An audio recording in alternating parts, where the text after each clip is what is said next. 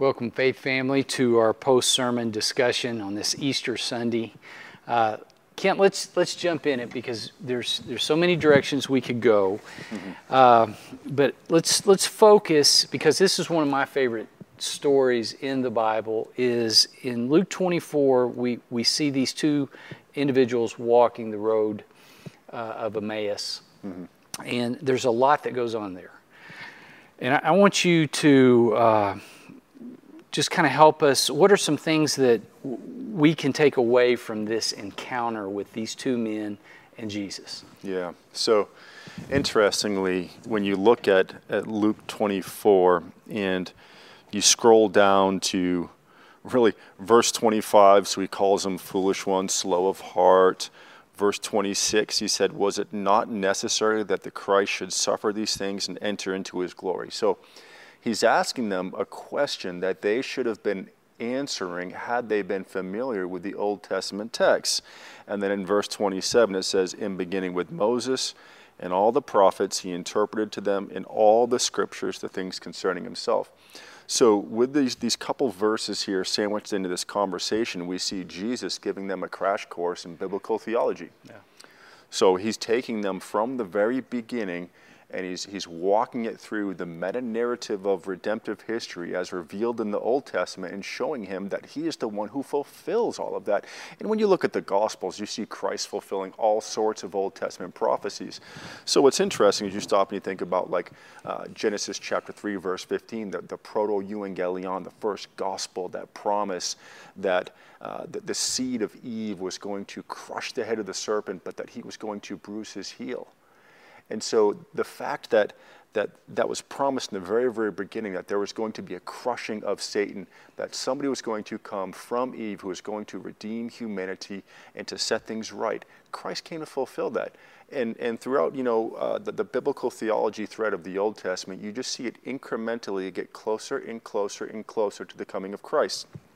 So you see the fall in Genesis, you see the flood in Genesis chapter 6, and then, Noah and his offspring leading to the line of Shem, leading to Abraham, leading to, his Isaac and Jacob, the 12 tribes. And you keep on getting this refinement down through Judah to the King David.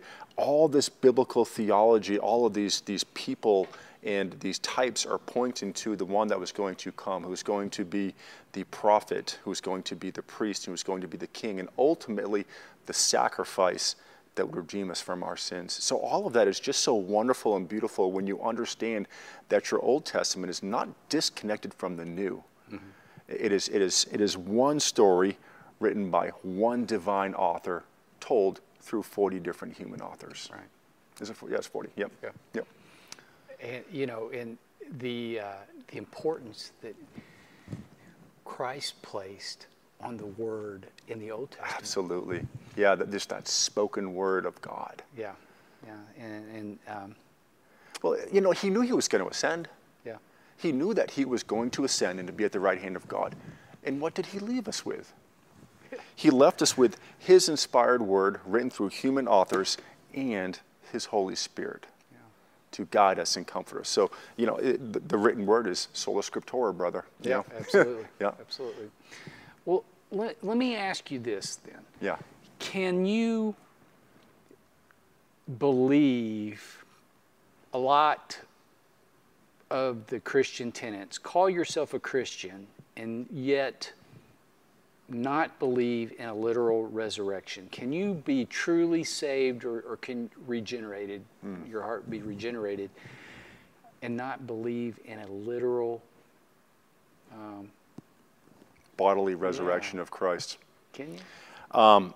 Absolutely not. Okay. And so I say that affirmatively because God's word is crystal clear. So anytime you stop and you think, what is the gospel? If I'm going to ask somebody, I'm discipling somebody, where do you take a new person you're discipling to get the gospel? 1 Corinthians chapter 15. So you flip it over there, and so Paul is saying, I would remind you, brothers, of the gospel I preached to you, the gospel which you received, in which you stand, and by which you are being saved, if you hold fast to the word I preached you, unless you believed in vain. Verse 3. For I delivered to you as of first importance, primary importance, what I also received, that Christ died for our sins in accordance with the Scriptures, same thing we saw back in Luke chapter 24, in accordance with the Scriptures, that he was buried, that he was raised on the third day in accordance with the Scriptures. This is wonderful. I love the Bible. That he was buried the third day according to Scriptures, and that he appeared to Cephas, then to the 12.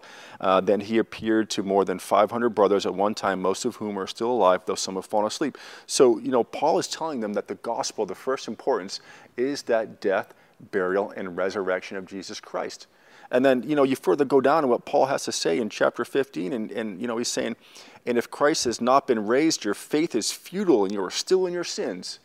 So if he's not been raised, if you don't believe in that, then you're still dead in your sins. You got to start in the beginning. Believe this gospel that he died for you. I think we do have to, like Kyle did so well today, is preach the crucifixion, preach the resurrection, preach the ascension, which he did, his coming again. And those are all components of a complete gospel, and to divorce any part of it is dangerous to our souls. And so anyone, and I know you agree too, that if you're under anyone or read anyone or anything like that who tries to minimize any portion of that, run far away, run quickly far away. Yeah, that's a heresy. And I'm glad that you kind of talked about the ascension, because we do talk a lot about the resurrection, but the ascension is also, and Kyle alluded to that too, Christ is there at the right hand of God as a literal resurrected human in the presence of God interceding for us. That high priestly role is our mediator. Right now we can have confidence that yes, he is there mediating for us. So the ascension is absolutely pivotal. Well, final question I want to ask you is, what does the resurrection mean to you personally?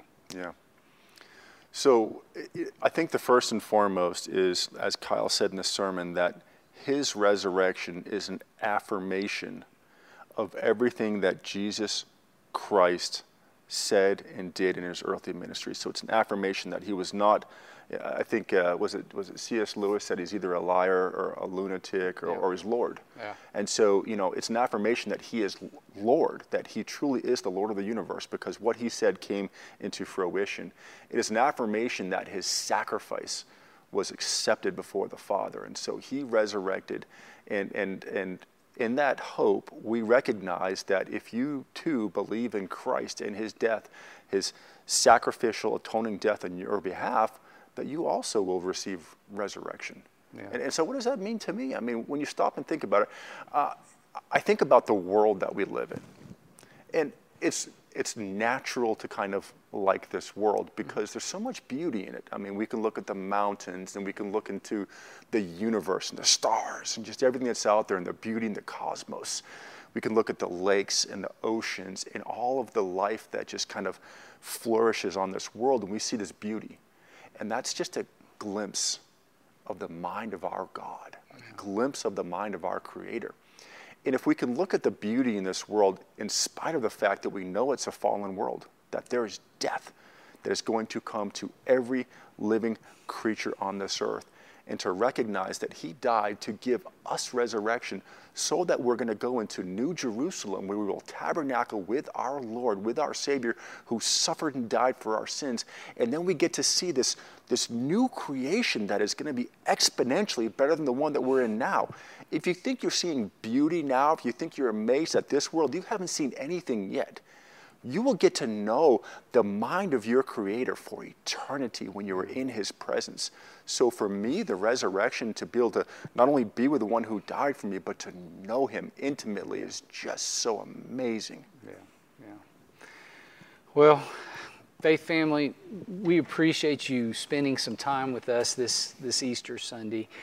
And I would encourage you tomorrow to know and to live like he is risen, and just the power that for the believer that comes with that. So thank you very much, and we will see you back here next Sunday. Thank you for listening to this resource of Faith Family Church. We gather on Sundays at 495 Hugh Hunter Road in Oak Grove, Kentucky, and are a short drive from Fort Campbell and Hopkinsville, Kentucky, as well as Clarksville, Tennessee. For more information, visit our website, myfaithfamilychurch.com.